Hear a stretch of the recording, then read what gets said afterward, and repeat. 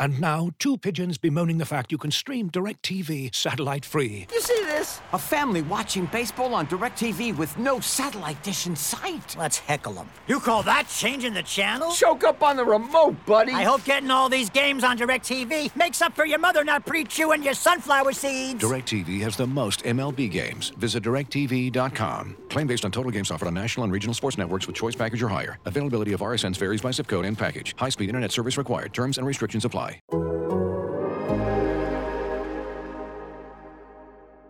Bird to your mother, it's time for another episode of Birds with Friends. Just a trio of feathery brethren weathering any season to see the Eagles eat teams like Scrammy's top with cheese. It's Philadelphia, Bo, Sheila, and Zach kicking it cooler than breathing until Zach runs off with his valet keys. He's a real nuanced goose. Pull up a branch, get loose. It's time for some juice on some Birds with Friends. The early bird gets the worm, but prefers getting turned like a turn on some Birds with Friends. Bo, Sheila, and Zach coming at you with sets and things flapping. We are going to rip out the hearts of other podcasts. We are going to bite off their eyeballs. We're going to start every segment watching the scene from The Last of the Mohicans where the guy takes a bite out of the other guy's heart. We may not be good, but we're going to be nasty. We're going to reflect the blue-collar nature of this city. Hello, everybody, and welcome to Birds with Friends, a post-game pod at 10:07 p.m.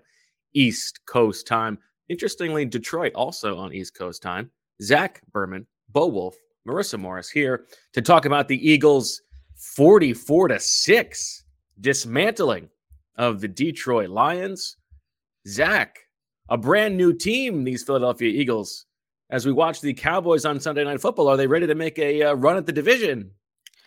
I think that's a bit premature, but they went 1-0 this week as they intended to do. Round 8 was a knockout. Look, credit to them. They played well. They did exactly what they needed to do. I understand there are a lot of people who say, well, it's the Lions. That said, had the Eagles lost this game, they would have been eviscerated. Plus, after they lost to the Chiefs, let's take the Chiefs out of that for a second. After they lost to the Bucks, after they lost to the Cowboys, it wasn't absolved because of the opponent, right? So you play who's on your schedule that week. The Eagles played the Lions today, and they had their best game of the season. So credit to them.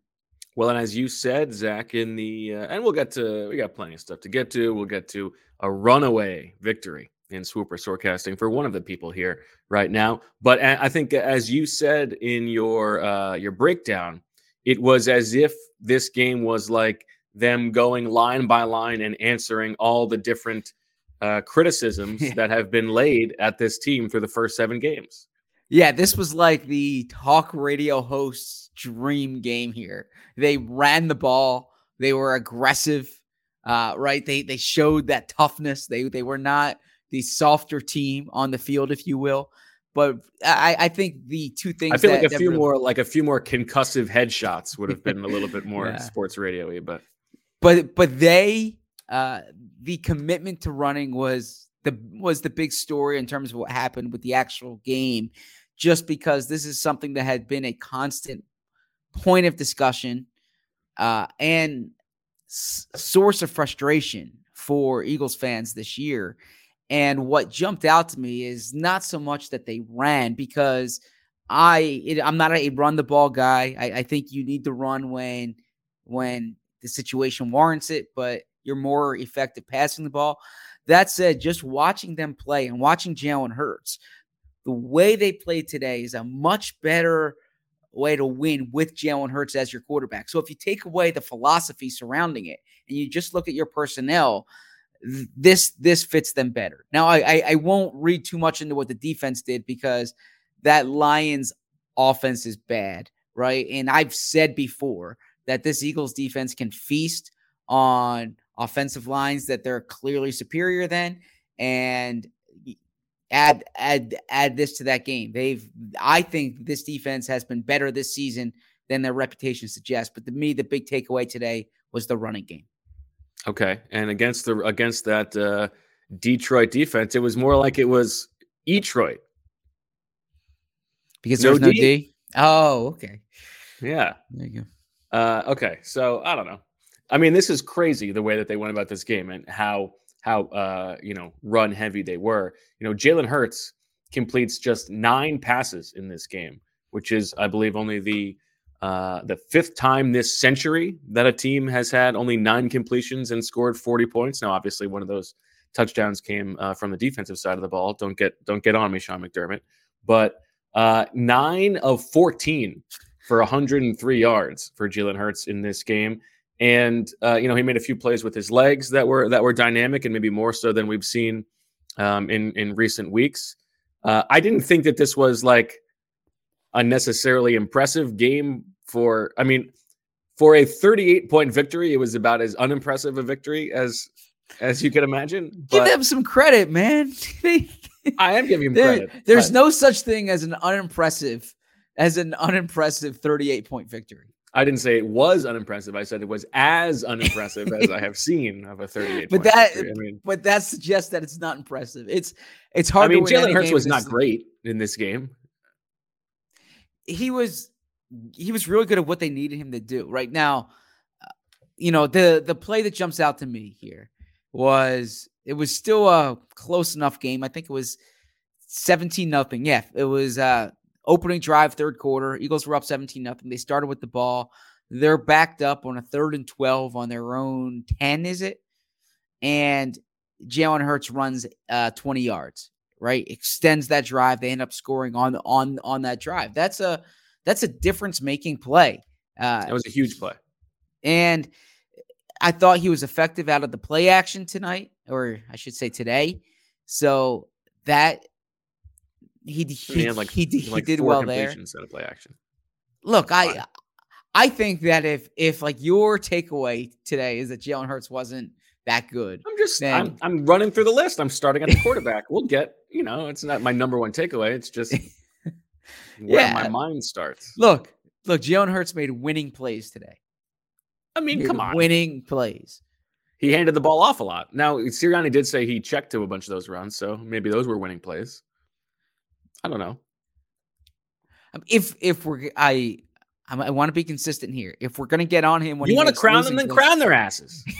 if we are going to get on them when they make losing plays, and we did last week, for instance, that Vegas pod, we were all over them for that. When they win by 30 plus points and play as well as they did today, they deserve credit. Yeah, I'm not giving them credit. I'm just you said this was as unimpressive as a 38-point win could be, which is like that's the Lions are just like garbanzo beans on. I knew you were going to go there. I knew you were going to go there. It's who they're bad. But I'm not saying that like the Eagles. I'm not. You're throwing me on this like the Eagles didn't do anything today. I'm not. That's not what I'm saying. In your open, you said it was an unimpressive 38-point win. I didn't say that in the open. I will not be gaslit. Marissa? Do I have to go back to the tape? We already have one flashback in this pod scheduled for tonight. Right. I think it was a good win. Any week in the National Football League, on any given Sunday, you never know what you're going to get. But no, I don't know what to say. You got me playing defense now. I feel too defensive. Okay. Well, why don't we at least start with the most important thing that everybody wants to talk about, and that was a just demonstrative performance from Zach Berman, the newly aggressive Zach Berman. That's not what everyone wants to talk about. Just like the Eagles reacted to mounting criticism about their play style and changed the way they went about things. They changed their game plan. They started running the ball. They were more aggressive on defense. Well, Zach Berman did the same thing. And after a year of being belittled for his turkey hoarding strategy, he turned the aggressive meter all the way up and came away with 6 things. And of those 6 things, let's see what he got. Avonte Maddox gets an interception, a forced fumble, or fumble recovery. Bingo, bango, bongo. A running back is the game's leading receiver. Did not hit that.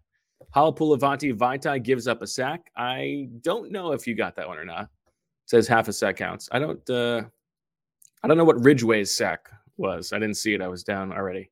So you might have gotten that one. The Eagles or Lions successfully complete a trick play. Now it says here in the parenthetical, flea flicker, non-QB pass, etc., with a positive EPA, fake punt, onside kick, or fake field goal. Because flea flicker was designated already, the throwback from Kenny Gainwell to Jalen Hurts to Dallas Goedert, I would say absolutely qualifies. That's 2. Gardner Minshew is on the field for at least one offensive snap. Bingo, bango, bongo. The Eagles score a season-high over 32 points. They scored 44 points. A 4-turkey performance, which may be a Swooper Scorecasting all-time high for Zach Berman. And I don't believe that St. Joe's Prep was mentioned. I got nothing. Shield got an Eagle will score his first touchdown of the season.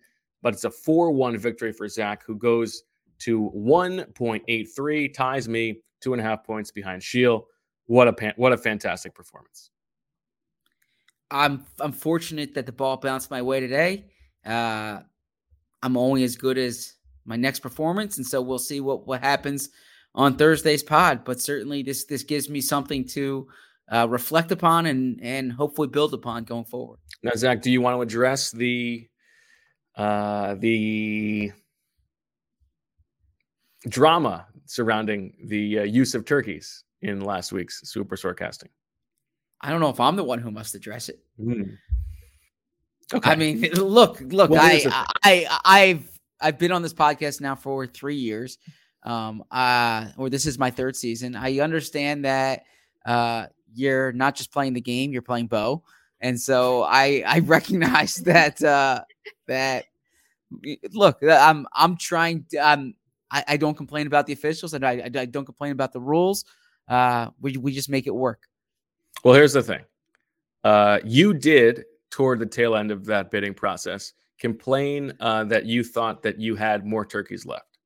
And it did turn out, in fact, that you had more turkeys left. And so I will apologize as the in-game arbiter because you had more turkeys left. Now, I will say, I do not want my addition and subtraction called into count. I was not purposefully taking away turkeys that I thought you had. I added everything up correctly in the game. The problem goes back to the beginning. If you want to roll this bad boy back, Marissa. Super Scorecasting. Another win for Shield last week. He is up to a becoming so boring. I mean, 2.5 turkey lead on me, 3.5 on Zach. Zach has 38 turkeys to bid with this week. Shield has 28. I have 26. Let's get this bad boy cranking. Now, I heard no challenge flag thrown there. Okay. So I said you had 38 turkeys left. You actually had 47 turkeys left. Correct. Correct. So look, it was an honest I'm mistake. sorry. It's like if there's a bad call on first down and you don't throw the flag and then you complain that fourth down didn't go your way. I'm sorry. It's too late. I'm the only one keeping score here. Well, that's not true. I'm not getting help from you two. Okay. So I acknowledge I made a mistake, but once the mistake is made and no flag is thrown, we must proceed. Was it an innocent mistake? Or of course, or was it sinister? No, I mean, I don't have a sinister bone in my body. Like, were you worried that my strategy here was to play for a 17-game season, whereas you seem to be like you're spending everything each week? So was it sinister to try to catch up to me, or to try to make me less? Like I'm like the team that is loaded with cap space going into free agency, and you're like Roger Goodell, frankly. How dare you? You're like Roger Goodell. How dare you? Penalizing. That is the meanest thing you've ever said about anyone. I as I think about it, I actually now I feel like Mark Davis, where he's like, well, the NFL always does this to me. You are Roger. You strike me as a very Roger Goodell racist. No, I meant it in terms of the league is always out to get the Raiders, according to the Raiders. So, anyways, congratulations to you. Look, a dominant performance, and I would say as impressive a Superstore casting performance as we've ever seen. I would like to say act like you've been there before, but I don't believe I've been there before. So I am going to try to set a precedent for how I'm going to act when I'm here again. Very nice. All right, let's take a little break, hear a word from our sponsors, and then be back to talk about, I guess, the actual game. Looking for an assist with your credit card, but can't get a hold of anyone? Luckily, with 24/7 U.S.-based live customer service from Discover, everyone has the option to talk to a real person anytime, day or night. Yep, you heard that right. You can talk to a real human in customer service at any time. Sounds like a real game changer if you ask us.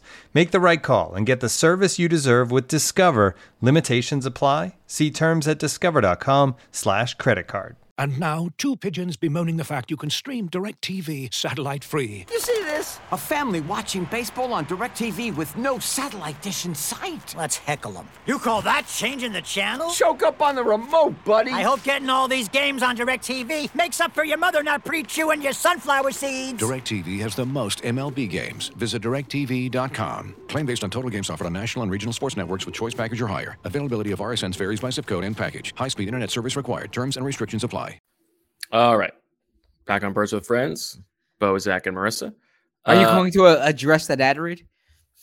Well, I think it's going to be a different one for the audio listeners. Okay. I think the audio listeners heard that ad read on Friday's pod. Yeah. But some good reaction from the live chat. Yeah, someone in the live chat said they almost crashed their car when listening to Bo's read. So please drive safely if when the ad reads come on.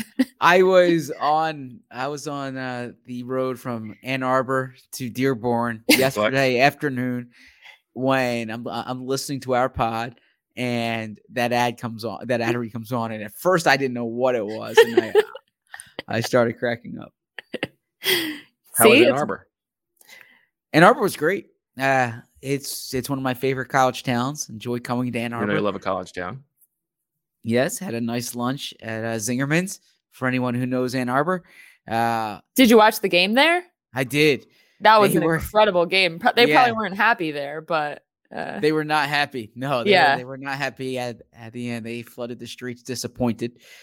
And then I drove back. I gotta say, did you visit your high school dorm? From the journalism program? No, I did not. Okay. I did not.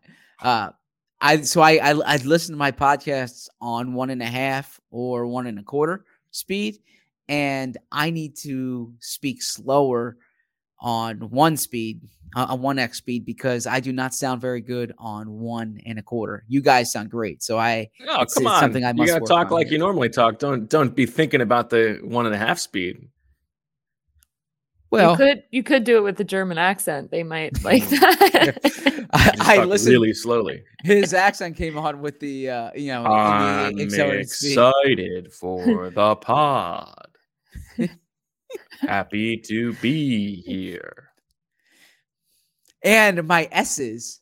I'm sorry for I need to figure out why my S's pop on the podcast as well. All your ladies pop your S's like this. No, not with me. All right. Okay. All right. I feel like telling the story of this game is redundant. I feel like if you cared to watch this game, you saw what happened. It was a demonstrative victory. Let's just sort of talk about like what we make of what happened here today. So you wrote about the running game. What did you make of the Eagles' commitment to the running game? What did you make of it being Boston Scott as the 1A running back, and then Jordan Howard and Gainwell just sort of back in his same role? And do you think that this is a sustainable way for the Eagles to approach things moving forward? Yeah. So first off, I'm curious what you think of this. I suppose I'm turning it around. What do you think Miles Sanders was thinking watching in his house or apartment, whatever it is in the Philadelphia area? What do you think he was thinking? Well, and it's funny because like Zach Ertz is gone. His second game away. Miles Sanders is out. And this is the game in which they commit to playing 12 and 13 personnel and running the ball. Very bizarre. Yes. I bet Miles Sanders thought it was like a sick joke. Like, what is going on? He's been waiting for them to run it, and here they are. It's I don't know if ironic's the word I would use, but they have their number one running back injured. Their number two running back essentially gets demoted. He gets relegated. They go with Boston Scott, who had played 4 offensive snaps before last week. And then Jordan Howard, who has been on the practice squad all year and literally was afraid that he was going to be out of football at age 26 because the Eagles were the only team that went after him. And it was a good combination. And I think this is a testament to your zero, to people who subscribe to the zero running back strategy, who credit the Morris household right now, that it's all about the offensive line, right? Because when I haven't gone back and watched this game yet, but I imagine when I do, I will see the Eagles offensive line just dominating the line of scrimmage. Yeah, and, I made Boston Scott the offensive game ball, but like knowing that, it was all the offensive line, and it's just hard to, give one person the credit. So my big takeaway here is, and I'm not advocating for a service academy offense, right? Like if you look at, and what I mean by that is, if you look at the top rushing stats in college football, it's Air Force. I think Navy's number 2, Army might be number 4 there. There's another case to be made that a service academy offense is just dropping bombs. Okay. I'm going to stay away from that one. But there was a very funny moment pregame. Today was like a salute to service at Ford Field for the Lions faithful. There were a bunch of servicemen and women who were being honored. And there was a very awkward moment when they were interviewing one of the, I believe it was a Marine member. And the in-arena host was like, and of course, after that, you went to the academy and then you went to serve in Fallujah. And he goes, in these very like awkward aside, like, and of course, everyone in here knows where Fallujah is. And then just kept going on. Like, what was that aside, buddy? Also, there's like 8 people here, but it's a Fallujah flex. But to get back to what I'm saying is that I think what you saw tonight, or I keep saying today, is the difference between 2nd and 10 and 2nd and 7 or 2nd and 6. Because when Boston Scott said their goal was not to play behind the sticks, you really saw that. They were in manageable second downs. And I think that changed things quite a bit. And because of how ineffective their passing game has been this season, they've too often been in 2nd and 10 spots, right? And when you're in 2nd and 10, then you're obviously not going to be a run heavy team. So I think that they were playing ahead of the sticks, number one, and number two, it makes it so much. I'm reiterating the point from the top of the show. It makes it so much more effective for Jalen Hurts to play quarterback when they look like this, as opposed to when Jalen Hurts is dropping back in the pocket, throwing 40 times a game. Now, I do think there is something to Miles Sanders probably doesn't follow the hole as well as Boston Scott and Jordan Howard do. Now, those guys may not be as explosive as Miles Sanders is, but I think that has been a problem for Miles Sanders over the past 2 years, and especially this year. You're right? Miles Sanders is good for the explosive play, the big run, but he might not be good for, taking 4 yards or taking 5 yards or even taking 3 yards sometimes. And that was the big thing that jumped out to me. And when I was going through the play-by-play, I think the Scott and Howard combination only had one first down run of no yards or a loss, right? So when they were handing the ball off on first down to those guys, they were not playing behind the sticks. And that was, I think that was a big difference in the offense today. Well, and Sirianni said something after the game about figuring out what your strengths are and finding out what your strengths are as a team.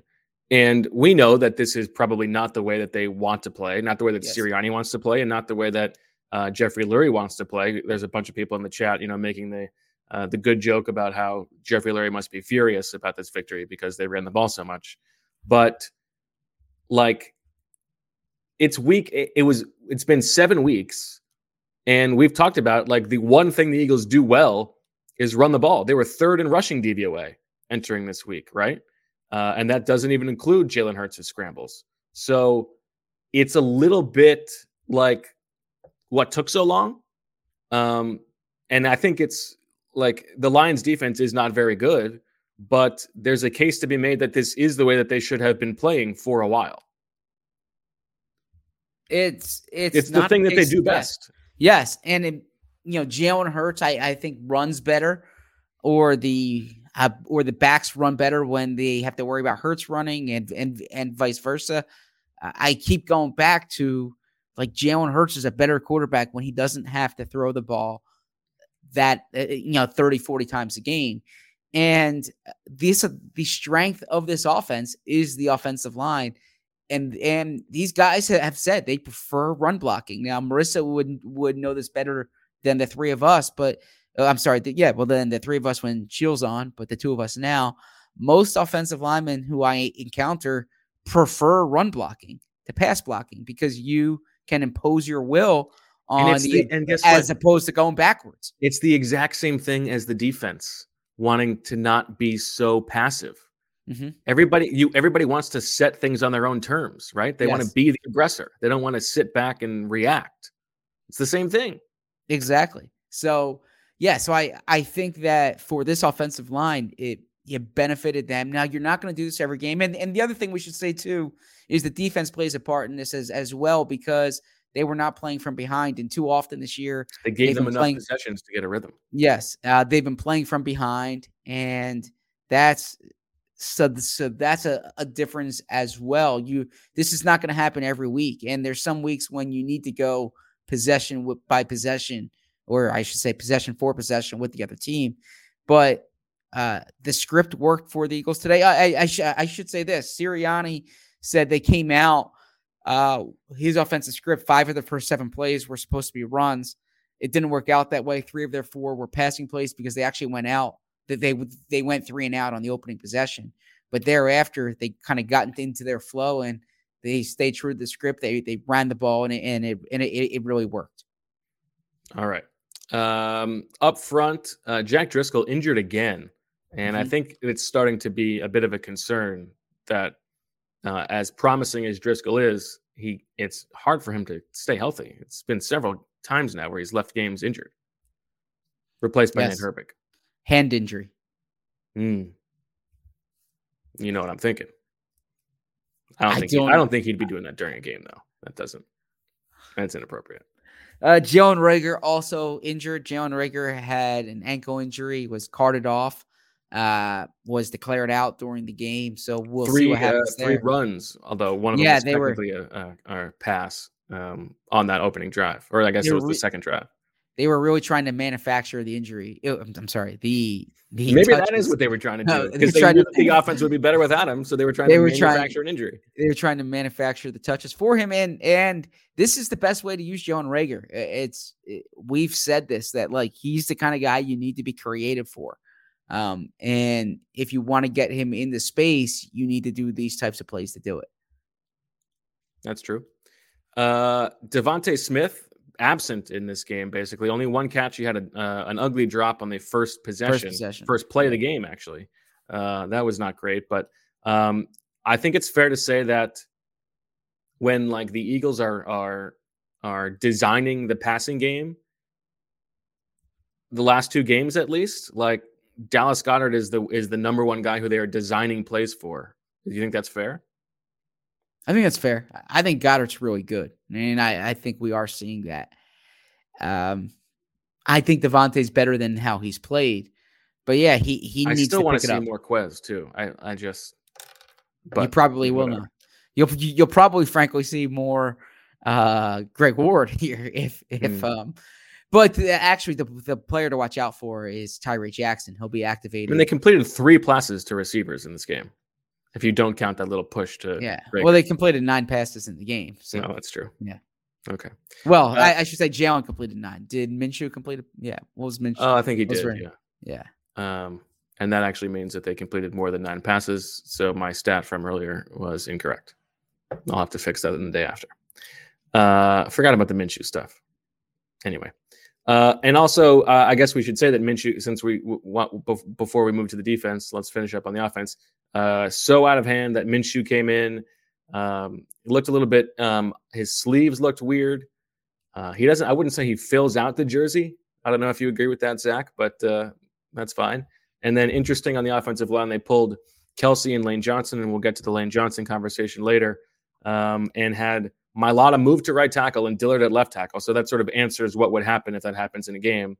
And then you had Brett Toth at right guard. Correct. And Herbig at center.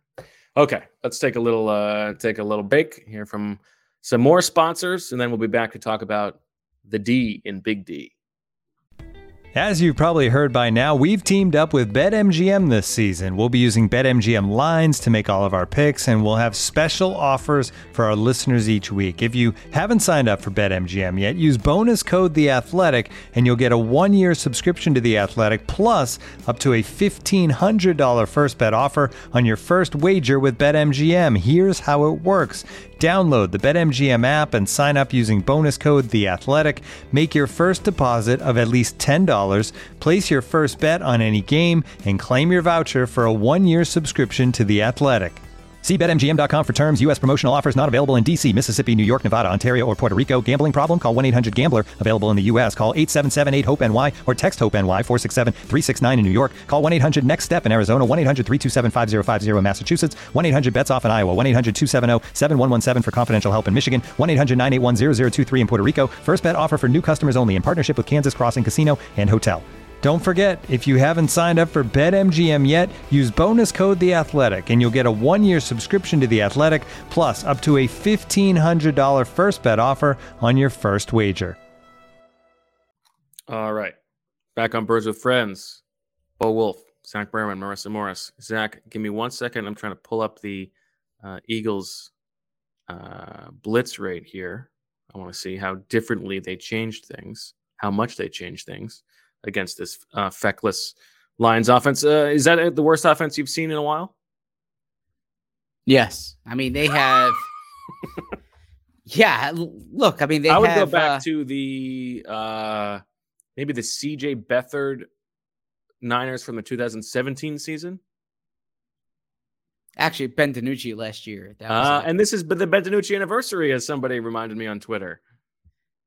The lack to me. It's also your daughter's birthday. That's correct.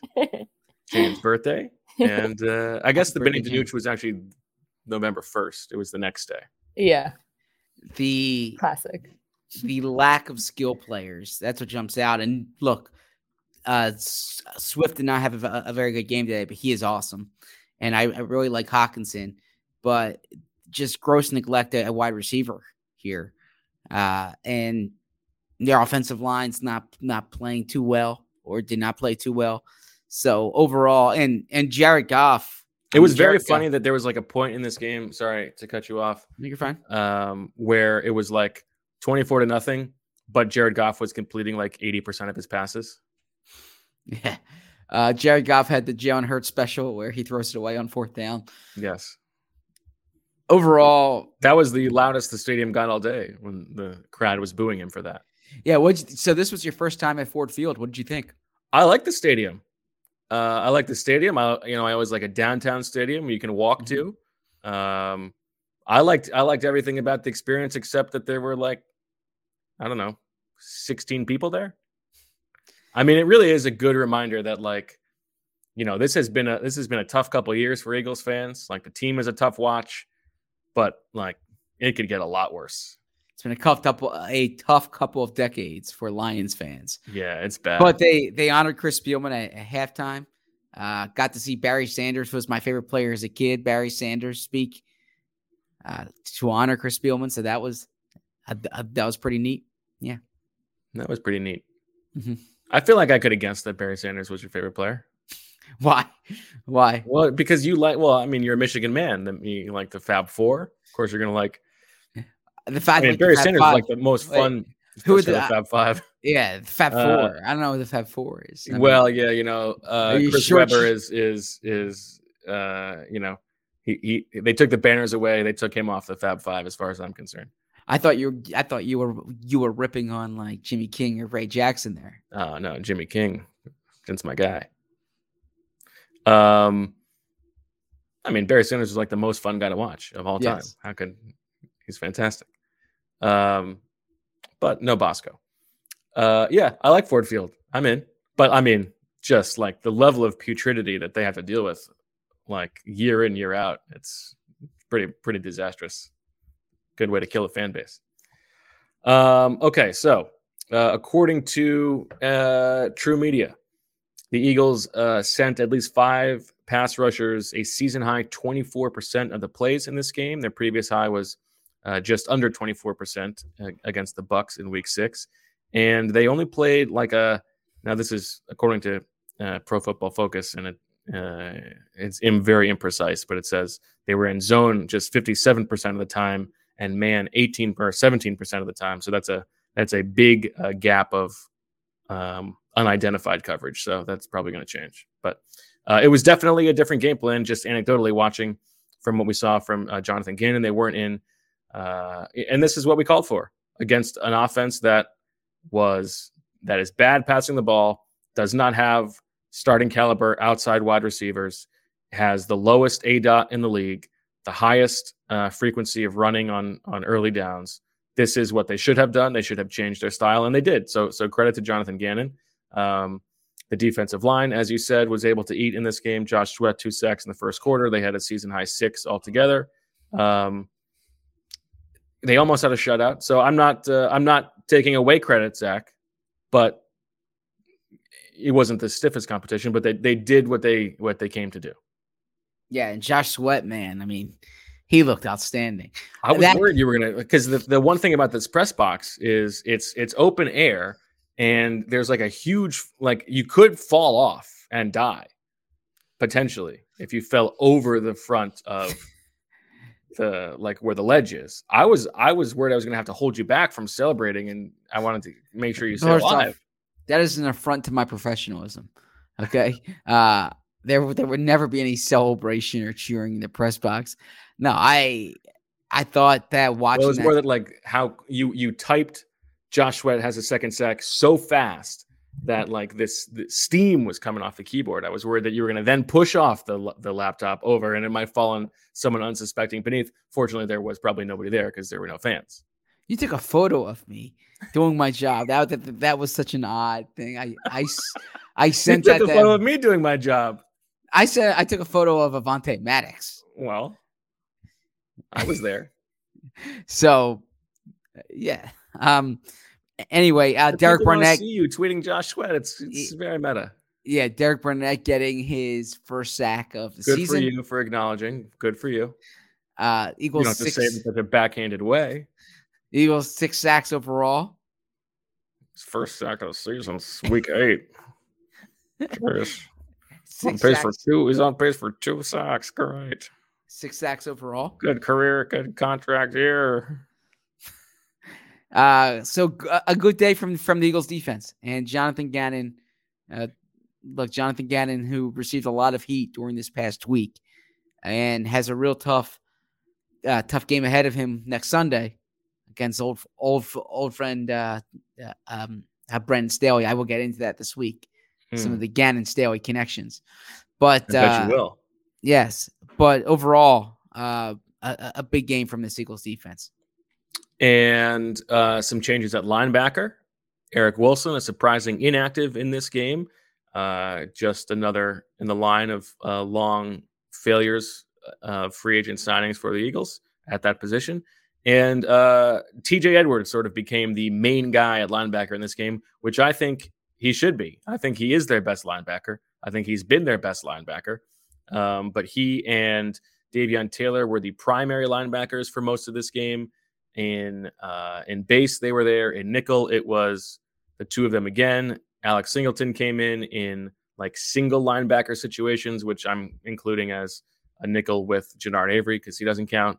and a couple snaps of dime. Then later in the game, it was Singleton and Edwards, but Edwards played the most snaps of any linebacker, and I think that was appropriate. And he said, like I asked him in the post-game press conference, is it like just delivered to you that like this is your role this week? Because they've changed it every week, like who's in what package. Or is there like a why explained? And he said there is. Like, we're told like this is what we do well. This is why we think it's a good match against this offense.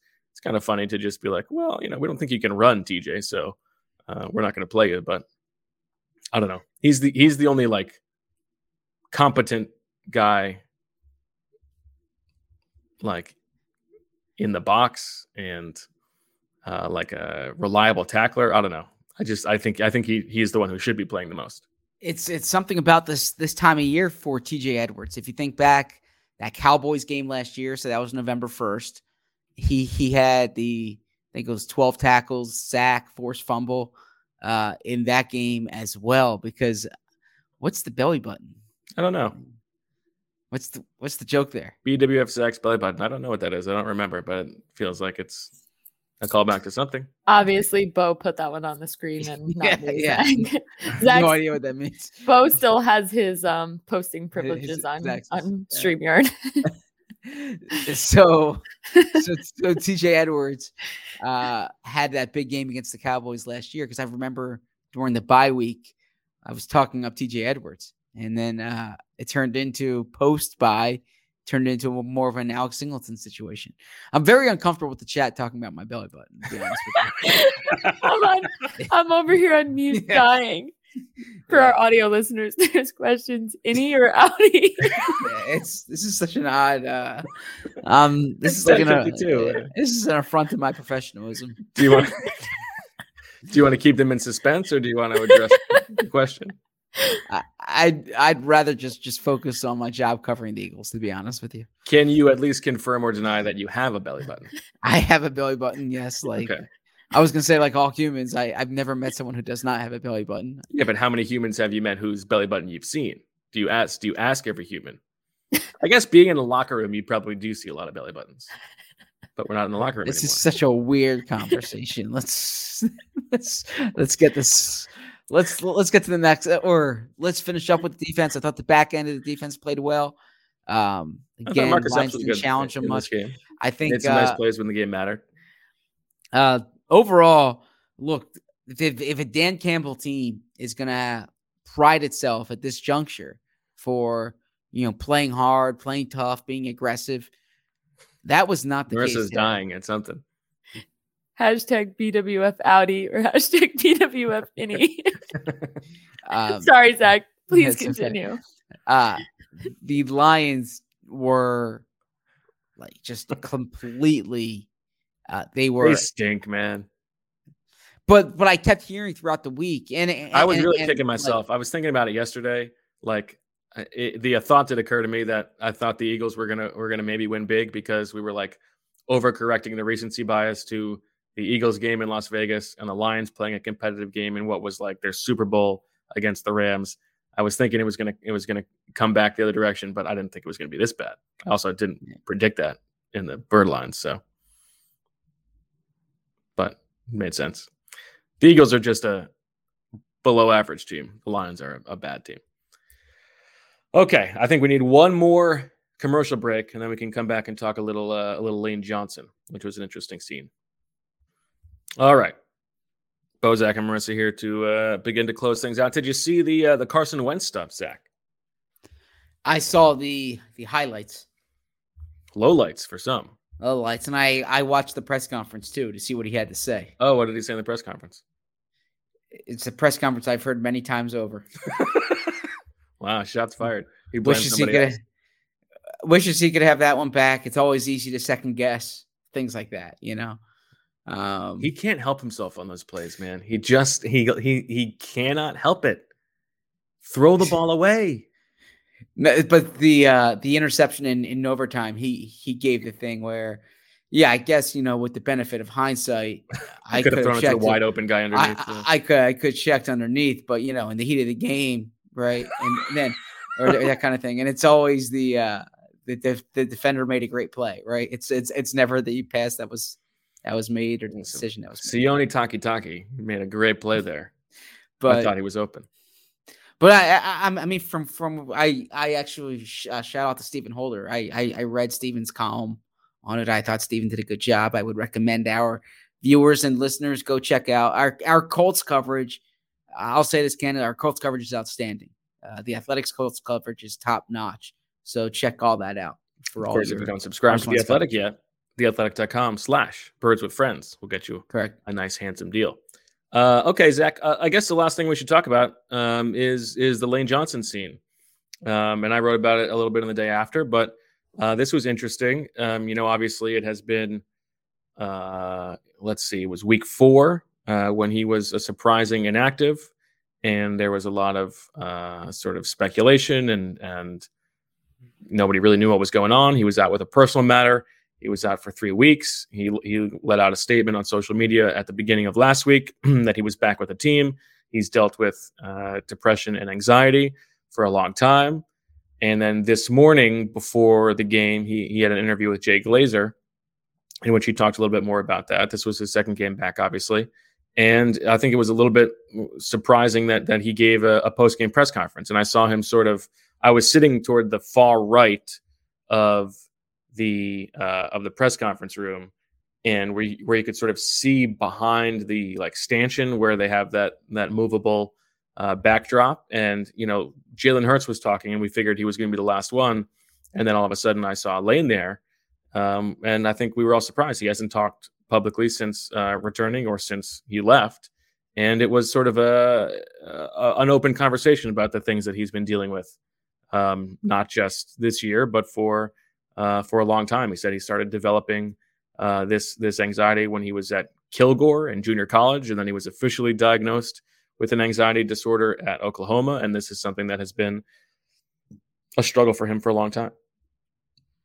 Yeah. So specifically with what has happened during the past few weeks, he said that in the week leading up to the first game that he missed, he had withdrawal symptoms from the medication. I think that he started cycling off the antidepressant earlier because he said that he had mentioned he talked to his mom before week 1 that he didn't feel like himself. So I think that's when it began. But yes, by the time week 4 rolled around, he knew that week that he was not in a good place, and he was feeling really severe withdrawal effects from not necessarily cycling off in the correct way. Yeah, the terminology he used, and I'll defer to you for a lot of this because you are writing about it. So you listened back through the press conference. Everything I'm saying is just from the raw first time we heard it, and he said he went from what he labeled to be mediocre dosage to nothing to nothing. And I give him a lot of credit for his honesty. I can't imagine that is easy to do under any circumstances. Certainly when you have such a public job and you're a public figure, I imagine that is even more difficult. But I also imagine that he's helping a lot of people and bringing visibility and attention and humanity and empathy to something that so many people deal with. So yeah, so I respect him for that. But as far as we can talk about it from the big picture, but from the nuts and bolts perspective, he said that he went, so he drove back from the Philadelphia area to Oklahoma. He felt he was okay to return. He was not in communication with the Eagles during that day, that process. Go ahead. When he returned, he felt the time was right because he was past the symptoms that were problematic. Then he said that Brandon Brooks had kind of been acutely aware of what he had been going through throughout these past few years, but this is something that he made this point to Jay Glazer more than to us, but he implied it with us that this is not something that just popped up the week of the game that he missed. This has been something that has been going on, like you said, since Kilgore College, and since he was diagnosed at Oklahoma for a long time. And frankly, you hear the expression that you don't know truly what's going on in someone's life. I've covered Lane Johnson this is the 9th year I've covered him. I've written many stories about him. I've spoken with him quite a bit. I've spoken with him quite a bit about Brandon Brooks, and he's spoken to me about that anecdote of him throwing up before games. But Lane Johnson's always kind of been like the life of the party, if you will, right? And you saw that during the Super Bowl run, and I remember during the pandemic last year, I did a story on him starting a podcast, and everyone deals with something, but the extent of what he was going on beneath the surface was obviously more significant than certainly I knew, and I imagine the public and probably his teammates knew. So, well, and it's interesting because Lane has told the story before, like in a joking way, about how when Brandon is throwing up before the game, I'm right there next to him throwing up. Yes. And that's just sort of his personality to joke about that stuff. Mm-hmm. And this is probably our failing, but we didn't, it's not like we read into that he was struggling with these things to that degree. It was just like, he was sort of telling it as a funny thing that he also, gets nervous before games. And that he has some of these feelings that Brandon does. And I think that's, partly his personality, the way that he sells it and deals with it. And also, just like society turning a blind eye to these things and not paying close enough attention. Right. Obviously, well, I don't know if it's turning a blind eye, like from all, I mean, you've been around Lane Johnson quite a bit too. The image that he puts forward it's sure. It's and he talked about, he felt ashamed of this because, everybody is worried about getting judged. He talked about in the interview with Glazer, how like you finish a game and the first thing you do is go on social media and search your name. And like, we got to stop doing that. And, I don't want to use like toxic masculinity, but like he talked about the sport and like, this gladiator type attitude that everybody has. And, this is the same day when Calvin Ridley, steps away from the Falcons for his own personal health reasons. So it's obviously a thing that is very prevalent in the sport, if not, just in the world. So I thought it was very, very nice. And I don't think it's overstating it to say it was brave of Lane to step Absolutely. Up there and talk about it in front of all these people. So, and I certainly hope productive for anyone and everyone who is listening to it. Yeah, I would say so. I mean, yeah, it's one of those things where like there's this hulking 6'6", 310 pound all pro with this like, husky beard who seems like he's like, Paul Bunyan or something like that. And you don't know what's going on inside. He's dealing with this stuff too. So just a good reminder. And like the job aside, the paycheck aside, like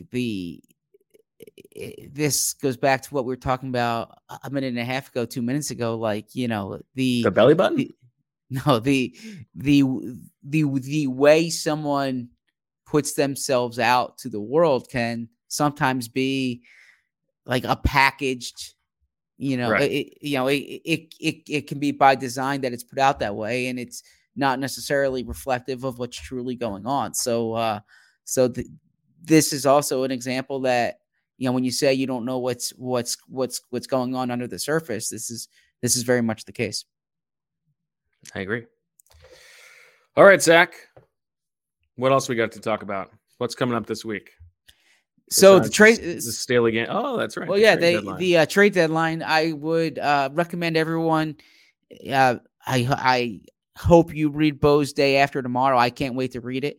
But go back to Bo's Day After from 2 weeks ago when he really got into the trade candidates and kind of the pros and cons. And obviously some of it, the Eagles have traded Ertz already. After, but anyway, although there was one that was talking about it, but not the specific candidates. Anyway, go ahead. It was the right before Ertz. Yeah. It was the Friday. It was the day after the Thursday game. Right. But then there was another one that actually talked about player by player who they could deal. I think there were two separate things. Gotcha. Okay. So I think the player to watch, I would say, would be Andre Dillard. Now, I don't know if the Eagles would want to the Browns. I don't know about the Browns. He can't play right tackle. But yeah, I don't know if the Eagles want to trade a quality tackle, and I think Dillard's showing the makings of a quality tackle. But he would be the one who would potentially have the most market value, but that's probably for a reason. I know there's Fletcher Cox discussion out there. I'll defer to you on this, but it would surprise me if the Eagles restructured his deal and then traded him a few weeks later. They shouldn't have restructured his deal. They should. Yeah. Well, I mean, they should have traded him a year and a half ago. But I know there were there was speculation when Eric Wilson was benched today that perhaps they're trying to keep him healthy for a trade. I think this was more performance related at best. Yeah. But in the vein of Eric Wilson being traded, or in the spirit of Eric Wilson being traded, players on these rental deals, whether it's Steven Nelson, I can't imagine you're going to get much for Ryan Kerrigan.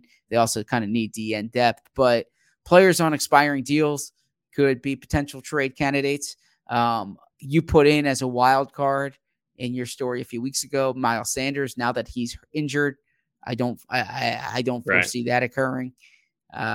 But I would say if someone is moved for something of value, I would guess that it is it's Andre Dillard. And do you think the Eagles could make any kind of acquisition? No, I would be very surprised if they were buyers. The only situation I can see them being buyers is someone who's on a contract beyond this year, who they think can be part of their core in 2022, and they just want to get him in early. I was just going to say real quick, and this kind of crosses us over to Marissa's other podcasts, that the Jets were so aggressive to trade for Joe Flacco, and then Mike White turns out to be like a really productive quarterback for them, right? They might be trading Zach Wilson. Talk about watching. You're talking about Miles Sanders. Mrs. Wilson.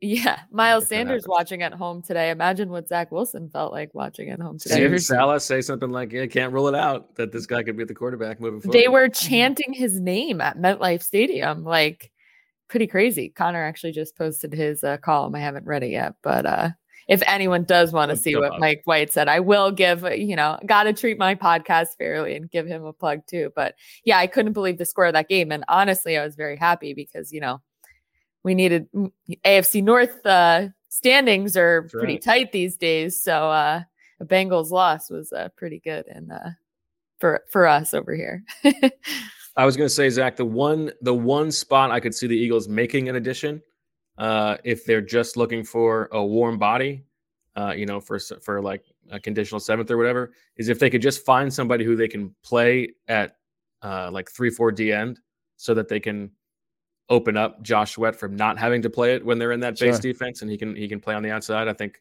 they don't have anybody else there right now. Although Milton Williams had a good game today, maybe he can start factoring in there more. But I feel like that's a cheap replacement level player that they could potentially add. I mean, if there's a player that I would look at if I was Howie and I'm sitting there with Jeffrey and with Nick, and we're talking about the trade deadline, and Jeffrey says, is there someone you want to add? I would say, I don't know if Derek Barnett's going to be around next year, right? They restructured his deal too. Yeah, but that's more for, I believe, just the cap savings of it, right? Like he has no years left on the deal. Okay. He's still a free agent after this year. They just added the right. I thought that it was going to be trading him. Yeah, no. I'm not talking about. I'm not talking about trade. I see. I'm just saying if you can get like a 24-year-old defensive end who can be your third defensive end this year, and then you can kind of have him with Brandon Graham and Josh Sweat next year, because you can go into the draft saying you would love to take a DN in the top 10. A Thibodeau. Yeah. But what's my the point Purdue guy's is, name? Sir Loftus? Karlaftis. George Karlaftis. Yeah. Or Aiden Hutchinson. So it's a really good defensive line class, or defensive player class, I should say. But I would say defensive end is a spot that you can never roll them out on. But I still think they are sellers more than buyers. Okay. All right. Wait, so what else this week? So the trade deadline. This is going to be our only chance to see Justin Herbert. We only get to see him once every 4 years, potentially. It's exciting. Mm-hmm. Well, actually, the schedule situation changed now. So you play a team from another conference. Right. Yes. So we don't know that, but most likely this is our only chance seeing him for quite some time. And a big thing to watch is this. The Eagles obviously ran the ball quite a bit today. The Chargers have the worst run defense in the NFL. Part of it's by design, like Sheil has talked about. They want you to run. They invite you to run. It's a similar concept to what the Eagles have done. But going into this week, they've allowed about 17 more rushing yards than the number 2, or I guess the number 31 run defense in the NFL. Mm-hmm. So if there's Nick Sirianni's big point today was that, you do need to do what you do well, but you really need to kind of go based on what the opposing defense is doing, and you plan your game plan for the opposing defense. Next week would be another week when it would make sense for them to run the ball. So pay attention to that. Sounds good. All right. Well, that'll do it for this episode of Birds with Friends. The Eagles 44-6 over the Detroit Lions. And Zach with a demonstrative Super Storecasting victory that he hopes will carry him into the second half of the season. For Sheil and Marissa and Zach, I'm Bo. Thanks for listening. For those of you in the live chat, thanks for watching. You are the sickest of the sickos, and we appreciate it. For everybody, we'll talk to you on Tuesday at 8 o'clock on YouTube. And as always, we love you.